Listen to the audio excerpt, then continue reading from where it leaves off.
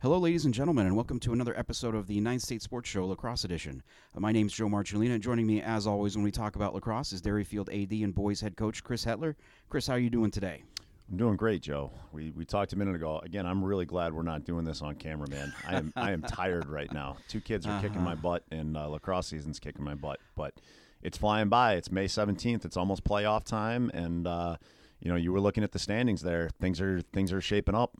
It's almost playoff time because playoff time. I've got jeans on and I got a jacket in my car that I probably should have worn in today because it feels like April 1st out there right now. I love it. It's great weather to practice in. Let's keep it going. I want to hear you say that after the wind takes a couple of balls. I'll take it. Dry and cool. No rain. No hot. We'll take it.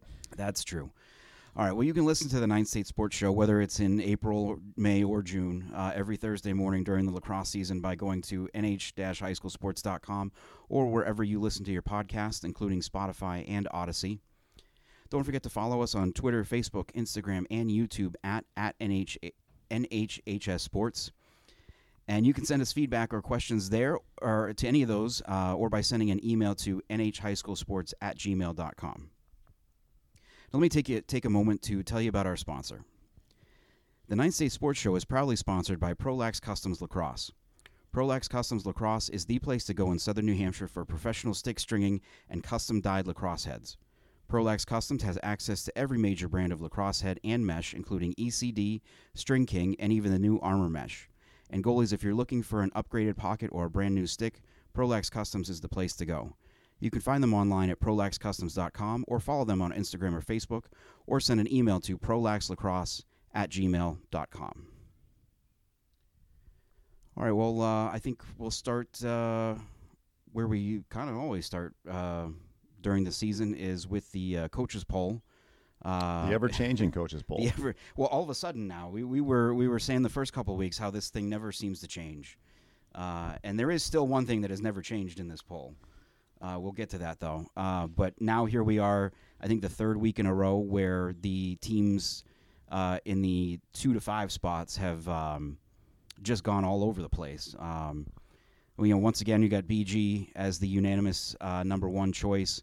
I'll have to look that up for next week to see how many weeks in a row that's been, because I feel like it's probably up to like 30-something at this point. It's been a while. Since before COVID. A couple teams have gotten some first place votes, but I think they've been firmly entrenched in there for a while, even with the really strong out of state schedule they've played. It's they're on an island and they deserve it until somebody knocks them off. Then you've got this week Derryfield and Portsmouth switching spots. Portsmouth going back up to number 2 from 5. Derryfield going from 2 to 5. And then you've got Exeter and Pinkerton also switching spots. Pinkerton going up from 4 to 3, Exeter from 3 to 4.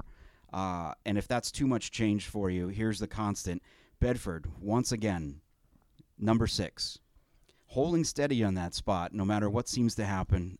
Bedford is the not quite unanimous, but the coach's choice for 6. I thought there was a chance for a little bit of movement there. They had they weren't able to pull out the win, but they've been playing teams really close, and they had a great game with Exeter the other day. They were actually up.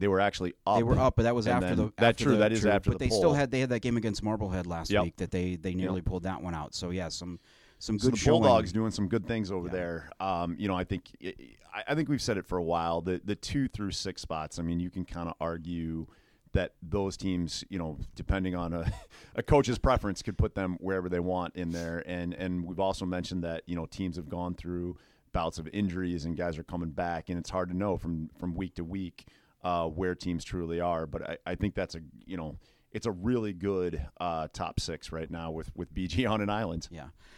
So after being tied last week for 7th, Timberlane and Londonderry separated there. Timberlane's back at 7 alone, Londonderry at 8 alone. Merrimack, maybe not for long. Maybe not. Merrimack held on to the 9th spot, and then the last minute, this actually came down to the last poll that I got this week. It was looking like Winnicott was going to sneak in back into the top 10, and then the last one that came in, St. Thomas got an extra point there. They held on to the 10 spot. Winnicott, the first team out, right behind them. They've been on a bit of a run since early in the season. And then Bow, Wyndham, and Campbell, I think for the first time this year, all getting votes. Although maybe that was some bad luck for Campbell there, getting that vote this week. We'll talk about that coming up too. But anybody, we've got 14 teams there that are getting recognition in the polls. Anybody that you look at and say, also could be deserving of some being in the conversation for this? Yeah, I mean, I think you hit on it before. I think Pat Snow and the Winnicott Warriors there, they've got an opportunity over the next week with some Seacoast rivals there, with Dover, Oyster River, and Timberlane coming up to kind of continue their hot streak. I mean, since dropping their first 3 games, they've won, seven straight? 7 in a row, yeah. 7 in a row, and they've been putting up some impressive point totals. Seems like things are clicking on the offensive end there. They've shown that they can win tight games. They won a 1-goal game over Goffstown.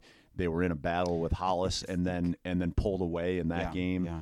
The Goffstown one, I think, was an overtime game too, if I'm not mistaken. I don't remember off the top of my head, but I know it was close and it was a good game. They've got a good win over Wyndham in that mix during vacation week. I think I'm really interested to see 2 good friends, Pat Snow and Coach Ken Blaska. They're going to be going at it next week, and I think that one's going to be a great one, a chance for both of those teams to show what they've got. Wyndham hanging around, playing teams really tough. Only 3 losses on the season. And they've got an opportunity to finish strong as well. They've got Goffstown coming up in St. Thomas. So an opportunity for them to pick up, a couple good wins there. Those 2 teams kind of stand out to me. And then you got Bow right now, right in Division 3. That's still undefeated, and they're getting some look at the top 10 as well. Anybody else that you can kind of see that you feel might deserve? I think those are the obvious ones that you hit on there.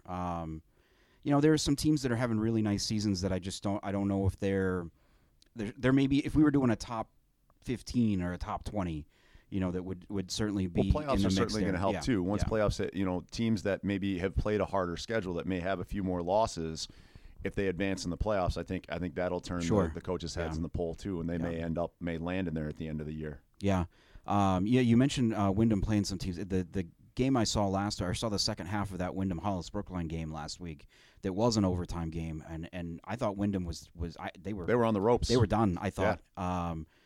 Down 3. I want to say 3. I think it was 8-5. Maybe they got it to 8-6, and then Hollis scored to make it 9-6. And I thought it looked like they were done. Yeah, it was like 5 minutes left in the game. Yeah. They came back and tied it, and then won in overtime. That was that one.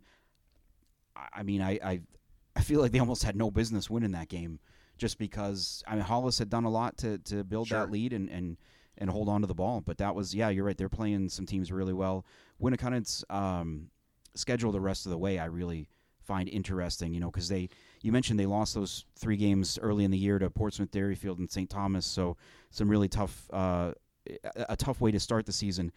They finish with Timberlane and then going to Souhegan and to Alvern, teams that are below them in the standings, but certainly not the easiest of road trips for a Seacoast team. No. So it'd be interesting to see how that turns out. And then of course we got Bow and Campbell on Friday.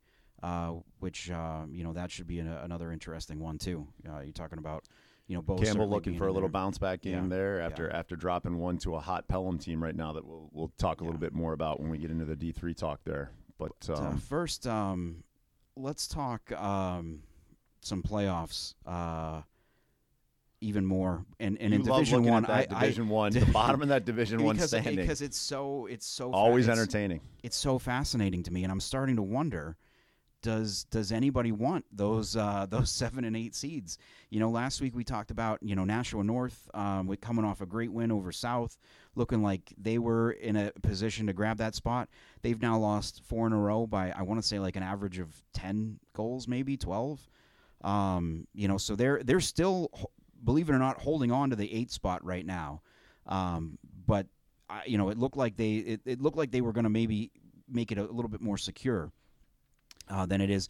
Then you got Salem, who had a really nice win the other day against Souhegan. Looked like they were moving up into that spot. They turned around Tuesday then and lose to Nashua South. Nashua South now at 3 wins. They lost last Friday to Manchester, a team that they beat earlier in the year. So now Manchester getting back-to-back wins against South and Trinity. They're certainly not the favorites, I would say, to grab one of those spots, but in the mix now with a couple of wins. And then I'd even get to Concord and Dover, who are now also Concord's right got there an too. opportunity for some wins down the stretch. I think it's going to take at least 5 wins to get in there right now. North is sitting at 4 right now. Critical matchup today, right? As we're recording this, South and North play each other today. Their second meeting. Yeah, second meeting. That can go a long way in determining play. And then North has Dover 2 days later. So I think you're going to know by the end of this week whether or not North is going to be a playoff team, depending on the outcome of those two games there. But Concord's got some very winnable games left on their schedule at the end there. They could easily get to 5 or 6 wins. Then you look at we'll have some elimination games probably coming up too. You mentioned Concord; they've got Salem to end the season on the 24th. So next Wednesday, Dover and Manchester play each other that final Wednesday too. Could be another elimination game. It's and then oh no, that's the I was looking at the wrong team there. And like you said, Nashua North with a couple winnable games coming up before they finish with Pinkerton and BG, and it really does. It's like it's almost like they're beating each other up. It's like a little regular season round robin there to get those final 2 spots. Are they exactly? Which team by attrition? Which team's going to be healthiest and be able to hang on to it at the end? Another go for it. Well, I was just going to say, and then the other side of that is who are they going to play? We're 10 days away from the end of the regular season here as we're recording this, and there are 5 teams that could end up legitimately have a shot at the number 1 seed in Division I, and there's a good chance that whoever ends up in that spot has something like 5 losses. I was just looking at that. I was, to your point, I was looking at can Merrimack hang on to a 2 seed or possibly even go further. Looking at their schedule, I don't think it's unrealistic for them to go 2-2 down the stretch and finish 10-5 or even better better than that. I think they'd be 9-5 because I think they only have 14 games on their schedule.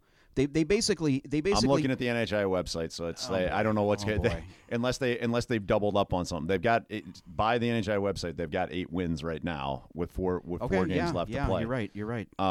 So I think it's they have a critical matchup with Salem on Friday. They've got Nashua South to end the season. They've got Bedford and Exeter sandwiched in between there. So. If they end up 10-5, is that good enough? I think it's good enough for a top 4 seed this year. Can they hang on to a 2 seed, or if things fall differently, could they be the 1 seed? I mean, the key for them, I think, they got to go to Exeter in that mix too. Like you said, right. That's going to be a tough one. But the key, I think, is that Bedford game on Monday. If they pull out a win there and they finish 11-4, let's say. Exeter is at 5 losses already. Pinkerton and BG play on Thursday. Pinkerton could get to 5 losses there. BG still has, BC High and Acton Boxborough on its out-of-state schedule. They lose those games. They're at 5 losses. That moves moves Merrimack up to that number 1 spot if they beat Bedford next week. Bedford and then Bedford, a team that's been pretty hot right now, playing teams really close. They've got a rematch with Londonderry coming up next week too. That was a 1-goal win for them last time. That's huge for that's huge for seedings.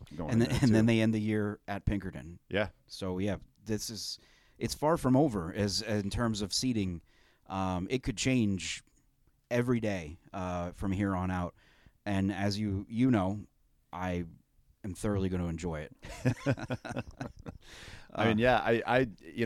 BG has been obviously, a juggernaut. They're playing really well, but they've got to finish up. They've got Pinkerton, they've got BC High, they've got Acton Boxborough sandwiched in between, a North game after a North game on the 24th next week. They've got Acton Boxborough the next day. That's a pretty ambitious schedule left there to play. Definitely going to get them ready for the playoffs, but hardly any virtual guaranteed locked wins in there during that time. And they're coming off a tough loss on Tuesday to St. John's Prep, in really good, there's really good comeback. Well, so a lot of fight, a lot of grit. There's been they've got 3 losses now. The overtime loss to Staples, the loss to Archbishop Stepanak, where they fell behind early and came back and made that a 3-goal game, and then it felt like against Prep they were just chasing them the entire time. From about midway through the second quarter on, and really what it's been, I think in all 3 of those games, you can pinpoint the same thing has been the problem. Is they just have a stretch of play where things just, I don't want to necessarily say fall apart, but they make mistakes that they don't normally make. And against teams like that capitalize on those mistakes. Right. We said they're up 10-5 in the fourth quarter against Staples, end up going to overtime 10-10. I want to say they were down 13-4 or 13-5 to Stepanak before they came back, because they had a really bad second quarter in that one. Yesterday it was the third quarter. They made they had a ton of failed clears in that third quarter that led to goals. And outside of that, it's a different game. I mean, they lose that game by 1. They still had a chance to win it in the final minute, but couldn't get a shot. They're right there with these teams. Right. It's just they have these little lapses where everything flips on them. They're going to have another chance. BC High recently broke into the top 25 poll, the national poll there for rankings. So they'll have another shot coming up there. I mean, again, it stinks that they're not getting over the top, but an incredible, with that schedule, they're 4 or 5 goals away from being undefeated and having 3 ranked wins over top 25 ranked wins. Well, I mean, they should be hard with 3 losses, but you could argue that they are a top 25 team right now in the nation. And the other interesting thing is, outside of the Staples game was played at a neutral site, right? Yep. Acton Boxborough, they're going on the road there because they played at Stellos last year. Yep. Those other 4 games, BC High, St. John's Prep, Archbishop Stepanak, and Hingham way back in that first game, they all came to Nashua. They're coming to Nashua to play. That, I think, in and of itself tells you how much maybe they've flipped things from the early days when they had to go on the road to play, Needham or Lincoln Sudbury, or they're going to neutral sites to play Duxbury every year. A lot of respect for the Cardinal program right now and what Coach Cameron's done there. And there's also, I think there was also a little bit, some of these teams, I think doubted this year. I think they thought the Cardinals might be down a little bit this year and said, yeah, sure, we'll come play you up at your place this year.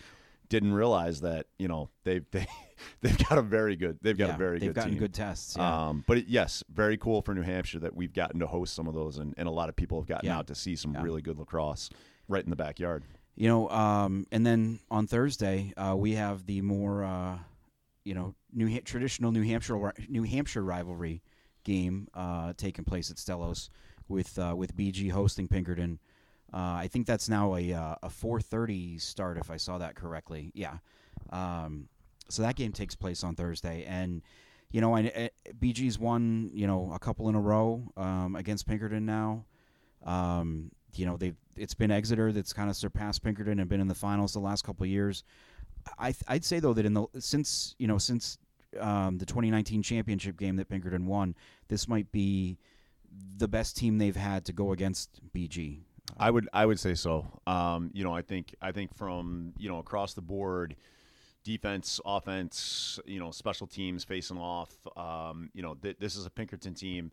I was just thinking about that actually, Joe. I think it's 2 teams that they realize that what are we going to show each other right now, right? I think you're going to see a hard fought game on coming up on Thursday, but I don't think you're going to see too many crazy things. I would be surprised if either coach showed too much outside of what they've already put on tape this year, because it's 2 teams that are probably going to see each other again. So why pull that out now, right? We've already said that the D1 standings are a mess anyway, and people are going to be in weird positions come playoff time.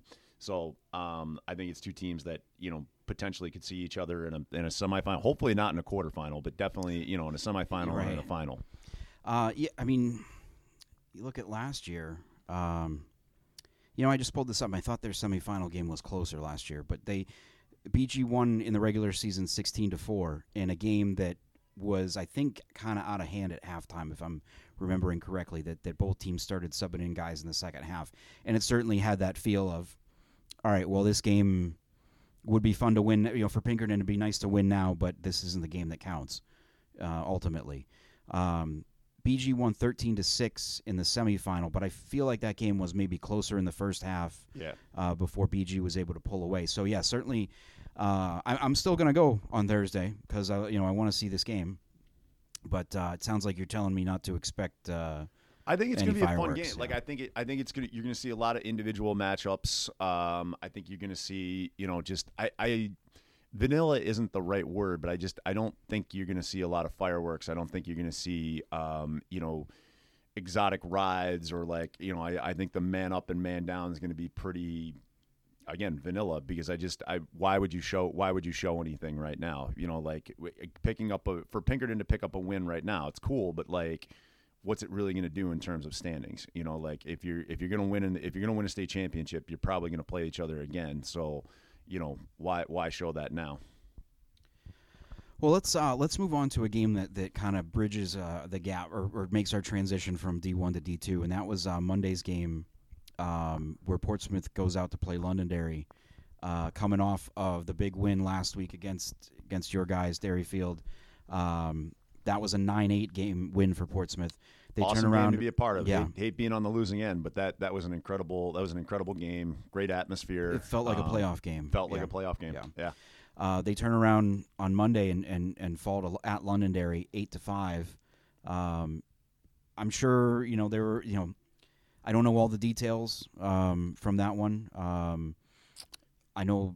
They were up. Portsmouth was up 5-1 at one point. Wow. They were up 5-2 at the half, and then just an incredible effort from Londonderry in the second half. Basically shut them out at that point. Nate Pedrick had 4 goals for Londonderry in the win. I think a big turning point in the second half. Aiden Hurd intercepted a pass on a ride, gave him a little cushion with about 2 minutes left to play. Just sounds like, and again, you get to travel out to Londonderry. That field is not easy to play on. It's always, going a turf team, going to grass, coming off an emotional win.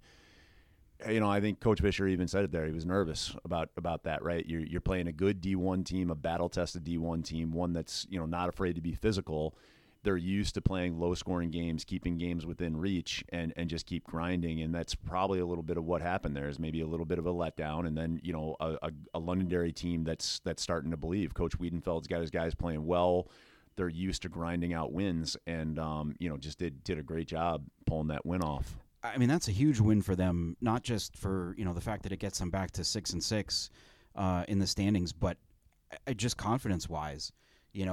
If they lose another close game there, they've been in a lot of close games this year, it feels like, and come out on the wrong end against some of the top teams. Yeah. And that would be another tough one to take, if that ends up that way. Coach Wiedenfeld, he's teaching the guy, you're changing culture there. He's teaching the team how to win, right? You're in those close games, you're going up against teams. It takes a little bit of time to do that. And that, that win over Portsmouth was a huge stepping stone for them to do that. But again, back to our game last week. I mean, hats off to Portsmouth. They played really well. The Stars came out to play in that game. Nick Smith played well in that game, facing off. Had a couple goals, as a field player out there. Zach Amen did his thing, got some points there. Gunnar Jackson played well on defense. Absolutely, Macy Schoen played well on defense. Any other guys stand out to you kind of in that game?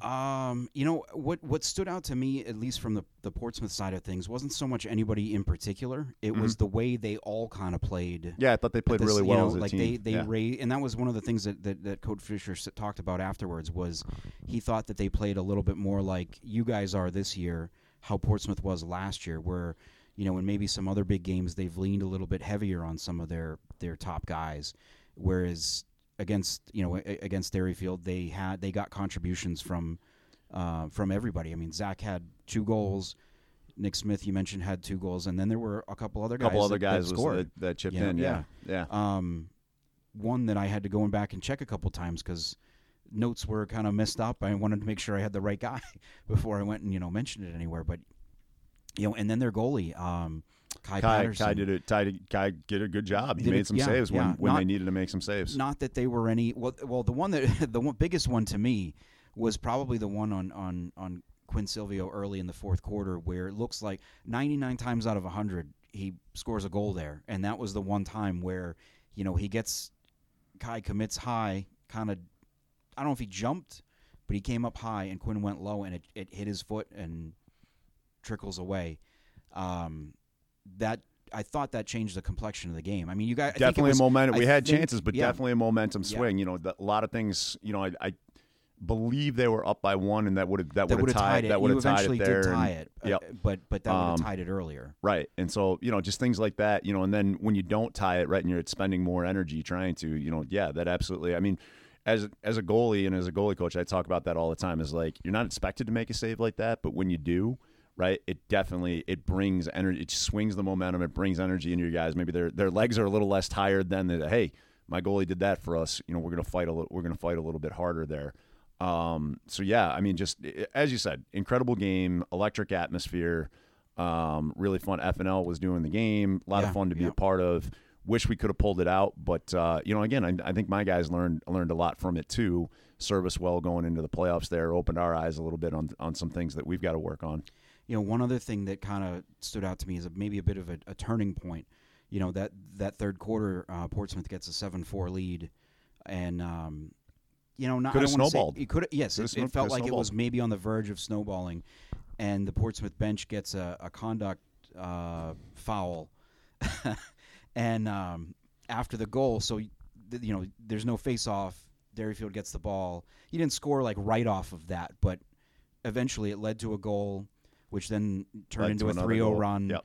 It's 7-7 going into the fourth quarter instead of, I don't know, 8-5, let's say. Right. So that was to capitalize on that opportunity was big. The kind of things that you need to do in those games. Right. That when you have those chances, you have to take advantage of them. And it's one of those you look at and you say, man, I hope we get a round 2. It's not that's kind of maybe what was funny afterwards was that it just felt everybody kind of left there feeling like, well, that was a good first game. Can't wait for the second one.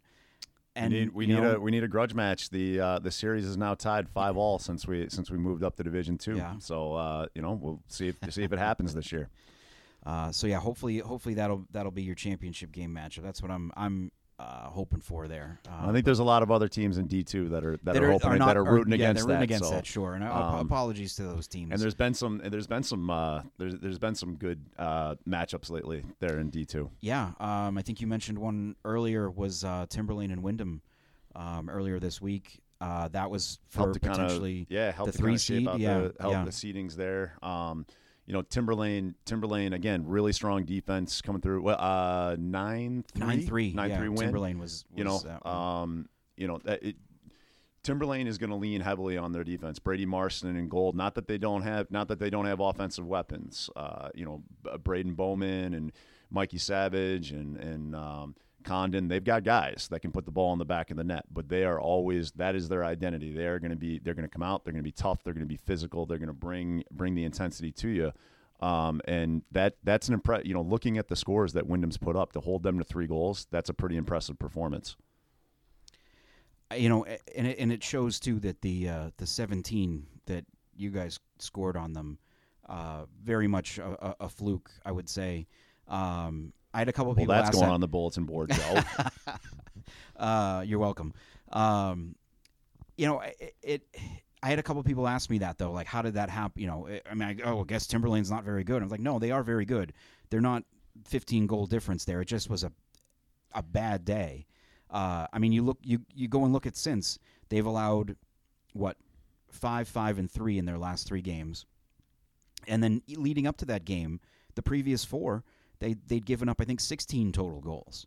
So it's not, it's very much an anomaly. Those things happen. I can think of several times in my coaching career where we've been on that on the opposite side of that, where you're like, how the heck we just got blitzed? How the heck did that happen? And then you rebound. Sometimes you're also coaching high school kids, and every once in a while, high school kids have a bad day, and you can be a great team, and it just doesn't bounce your way. So. Yeah, again, I think Timberlane is definitely one of those D2 teams that's going to have a say in how things turn out at the end of the season. We talked about Winnicott earlier, kind of going on a run. They've got, I think you mentioned a big game with Timberlane coming up too next week. Other interesting matchups, Dover Wednesday night, so they'll have played, after this is out. Oyster River on Friday, Sauhegan and Alvern to finish out the year. All of those on the road, too, except for the Timberlane game. Yep. So that's a fun way to finish the season. But they're looking like they're putting themselves in the spot that we maybe thought that they would be, once everything was said and done. I knew coming in, we knew that they were replacing a defense. They had a new goalie. They've had some experienced offensive players. We knew that, it was just going to take a little bit of time. And, maybe playing three really good teams in the beginning of the season was actually the best thing that could have happened for them. They stayed mentally strong and were able to work through some things, and they saw, what they needed to work on early, and now are rolling because of it. The other big game that kind of maybe flew under the radar a little bit in terms of standings in Division II was that Salem-Sauhegan game that we talked about a little earlier. With Salem getting a 9-8 win in that one, really feels like a missed opportunity for Sauhegan. They'd been playing really well, getting healthy too. Guys are coming back. Cole Manning back in the lineup for them. They win that game. They go to, I think, 8-5 or 8-4 instead of 7-5, I think. Yep. But not only that, they get that extra point for the Division I win, right? Which kind of which will help with seeding. They were down 6-2 at halftime in that one before coming back and, like I said, losing 9-8. So that was kind of a bit of a bummer to see for them. Like I said, they've been playing really well. They've got a huge game for them against Winnicott today. Actually, I think that got rescheduled. Yeah, then maybe it's not. Then maybe it's not today. It's not today. It is next week because Winnicott's got Dover today. Oh, okay. It's changed on the there you go. The joys of. It's not connected on the NHI website, but that's all right. That is actually next Thursday. Although I'm not sure what time because I've seen two different times. But anyway, they'll play eventually. You would assume. Sauhegan's also got trips to Hanover and St. Thomas left on the schedule too. So opportunities to get wins, but tough ones on the road. Yeah. Anybody else? Anything else in D2 kind of stand out to you this past week?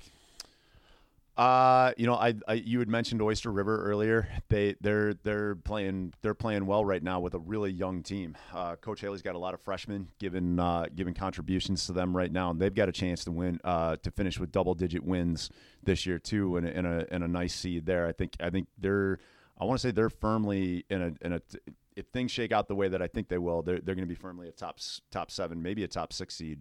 When things are all said and done here. Yeah, I know that was one of their goals this year, too, was to get a home playoff game. I'm pretty sure they're going to get it. You would get that finish in the top 8, and it's certainly looking like that's a possibility. Had an interesting game, I want to say it was Tuesday, between Alvern and Conval, kind of two teams that are in that maybe have an outside shot at grabbing one of those home games, but certainly a matchup where they're maybe the 9 or 10 seed. With Alvern, who's really turned things around of late, getting a win in that one, close win in that one. What that puts them, I think, at 6-6 on the year. And then Conval as well, either 5-6 or 6-6 as well. Again, with the schedules, they're at 5 and 6. Yeah, 5 and 6. Yep. So both those teams, having really nice years. Not to say that we didn't expect them to be. Competitive teams, but they're pulling out wins, that maybe we didn't think they were going to and have shown a little bit more, I think. Yeah. So, just kind of like D1, there's still a lot of, even though we look at the standings, we kind of know something, there's going to be a lot of movement over the next couple of weeks. There's certainly groups of teams. We just don't know how those groups are going to work themselves out because everybody's so bunched together. Normally by now as a coach, I could usually tell you who I think my quarterfinal opponent's going to be. I have no clue. I feel like it was a little bit like that there was a little bit of that last year, but it maybe to a lesser degree. I think a little lesser degree. There is a lot, with just how closely teams are playing each other, how much parity there is this year. It's a little bit harder to project who those teams are. I think you can project the field, but the matchups are going to be tough until that last week. Well, if you are, you'll take a stab at it on your website, I'm sure. I will take a stab at it. The one I'm not looking forward to taking a stab at, though, is Division III, because there is I mean, there's nothing but outside of knowing that Bo is 11-0 undefeated. undefeated. Thought we had this figured out a couple weeks ago. I thought we had it figured out, and then it doesn't. It doesn't help matters that, like you said, that when games get rescheduled, they sometimes get disconnected on the NHIA's website, or they just disappear entirely. Which if you had the eagle eye on my website earlier this week, you'll notice that there were some changes made after I posted the playoff picture because I realized it was pointed out to me that there were games missing on the standings. So don't believe what you see when you look at the NHIA website in terms of D3 standings, because you got to dig a little bit deeper, I think. But what we do know, Bo's undefeated. They will have played Guilford on Wednesday when everybody hears this, and then Campbell took their first loss on Monday to Pelham. And kind of I was a little bit surprised by the score to 8-1. Campbell's been playing really good defense all year.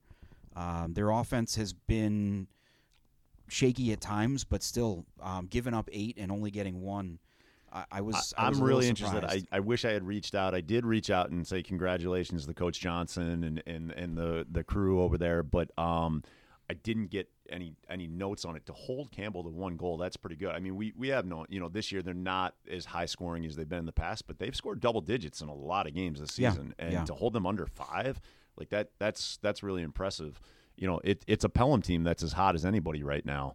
I'm interested to see that, like you said, that Bo game up at Guilford today.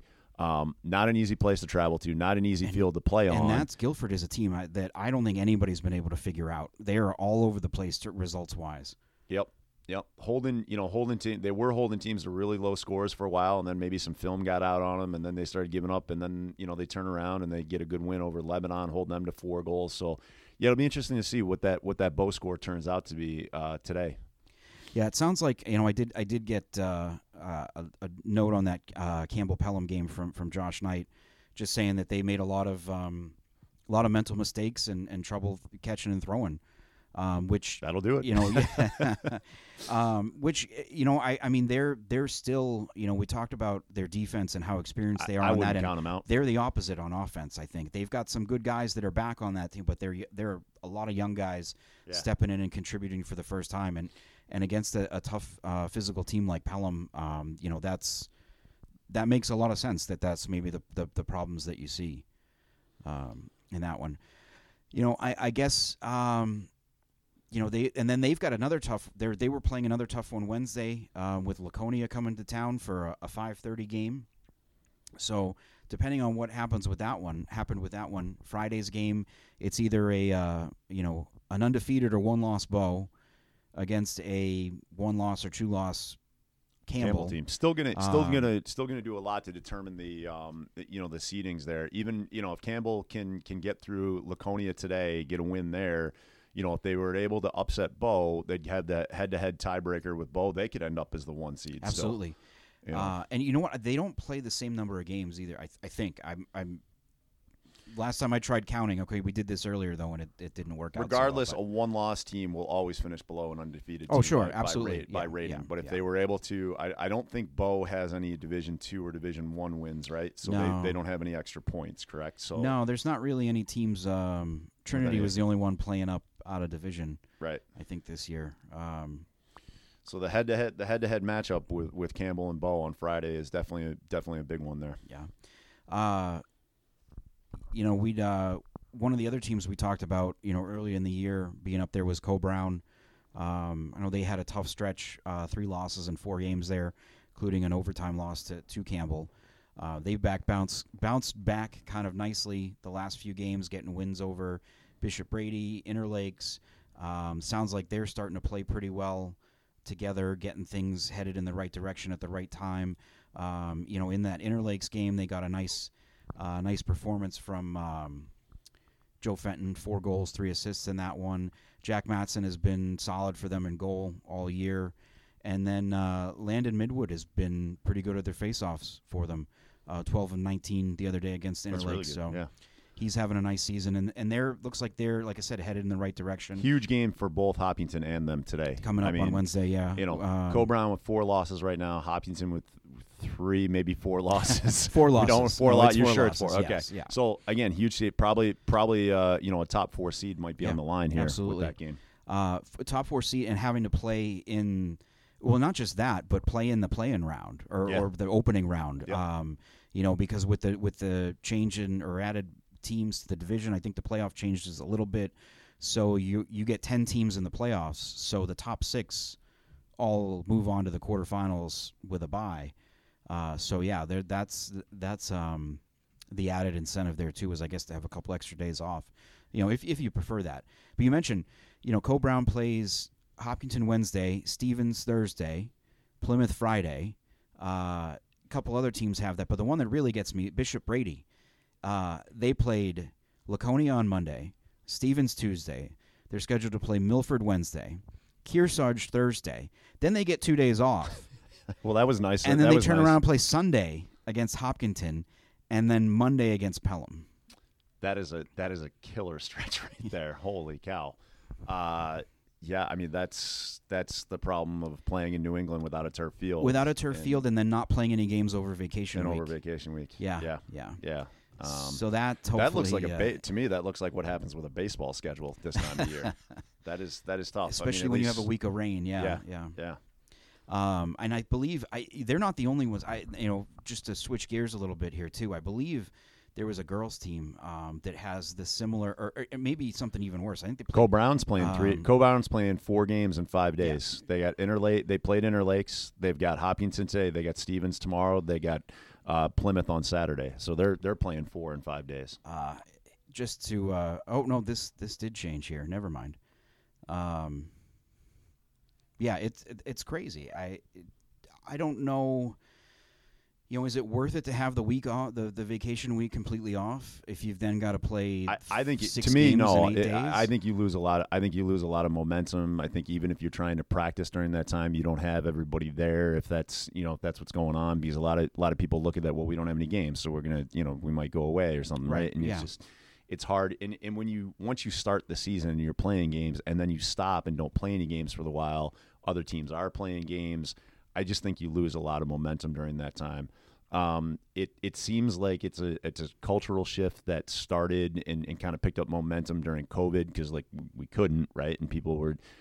I think it needs to swing back the other direction a little bit. If you're a varsity athlete, it's you're in season, you're playing. I never in high school I never took vacation when I was a varsity athlete. You were in season, you played. The one year that my family actually went on vacation over a vacation week, I stayed here so I could go to, and I wasn't even any good, so I didn't need to be there. Yeah.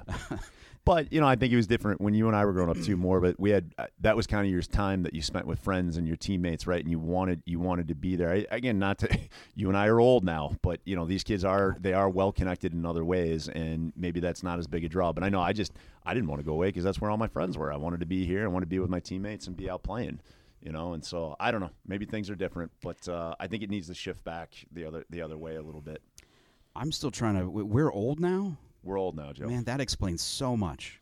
I understand a lot more why things are the way they are now.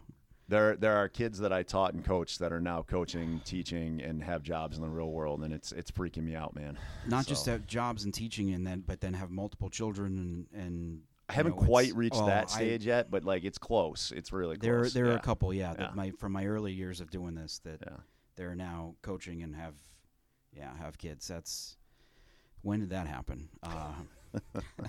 Well, any other final thoughts before we wrap up for this week? No, just as I said in the beginning, I think it's amazing how quickly the season's gone by, and playoffs are right around the corner. We got Memorial Day weekend coming up.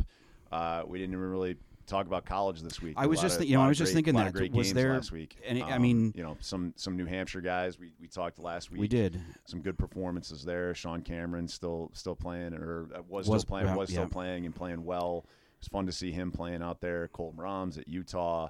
The guy we forgot a guy last week too. Ben Abladian at Cornell. Sorry, Ben.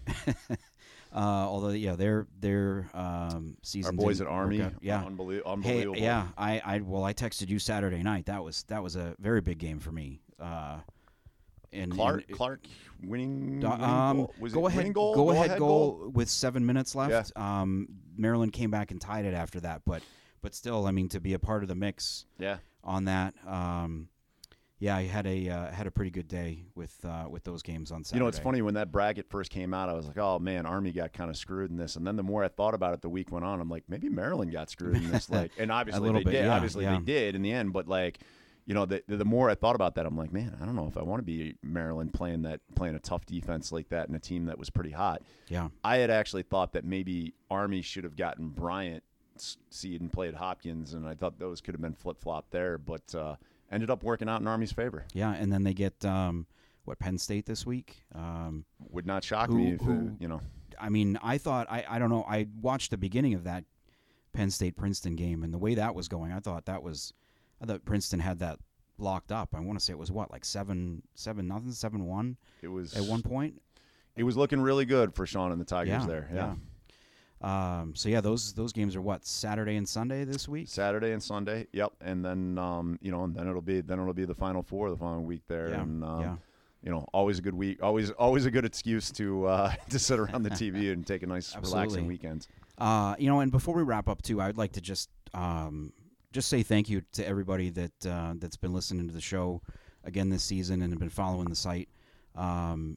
I've had actually quite a few people come up to me in the last couple weeks to say hi, introduce themselves, just say how much they like what we're doing. And I just wanted to say that, again, thank you. That's very appreciated. I do, I may not seem like it at the times because I'm, believe it or not, a very social, awkward person. So it's I don't often go out and chat with people when I'm at games.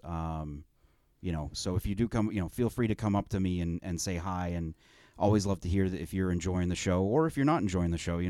That's maybe save that for email though. I don't know if I want that face to face. But a weird business to get in for someone who's not the best in social situations. I believe it or not, I've actually overcome quite a bit. We let you in the school building here, Joe. That's so true, I mean, I can't be that weird, right? Someday I'll have to tell you the story about the first time I tried to call a coach on the phone when I was in college. It was it was weird. For the next podcast, I think they call that a teaser in the biz. A teaser? Oh, we want to get into that next week? Okay. All right. Well, maybe that'll be our final thought next week. Is we'll have story time. Sounds good. All right. Well, I think that'll wrap us up for this week. Chris, thanks again for doing this. He's Chris Hettler, Dairyfield Boys lacrosse coach and AD. I am Joe Marchilena. We'll talk to you next week, and have a great week.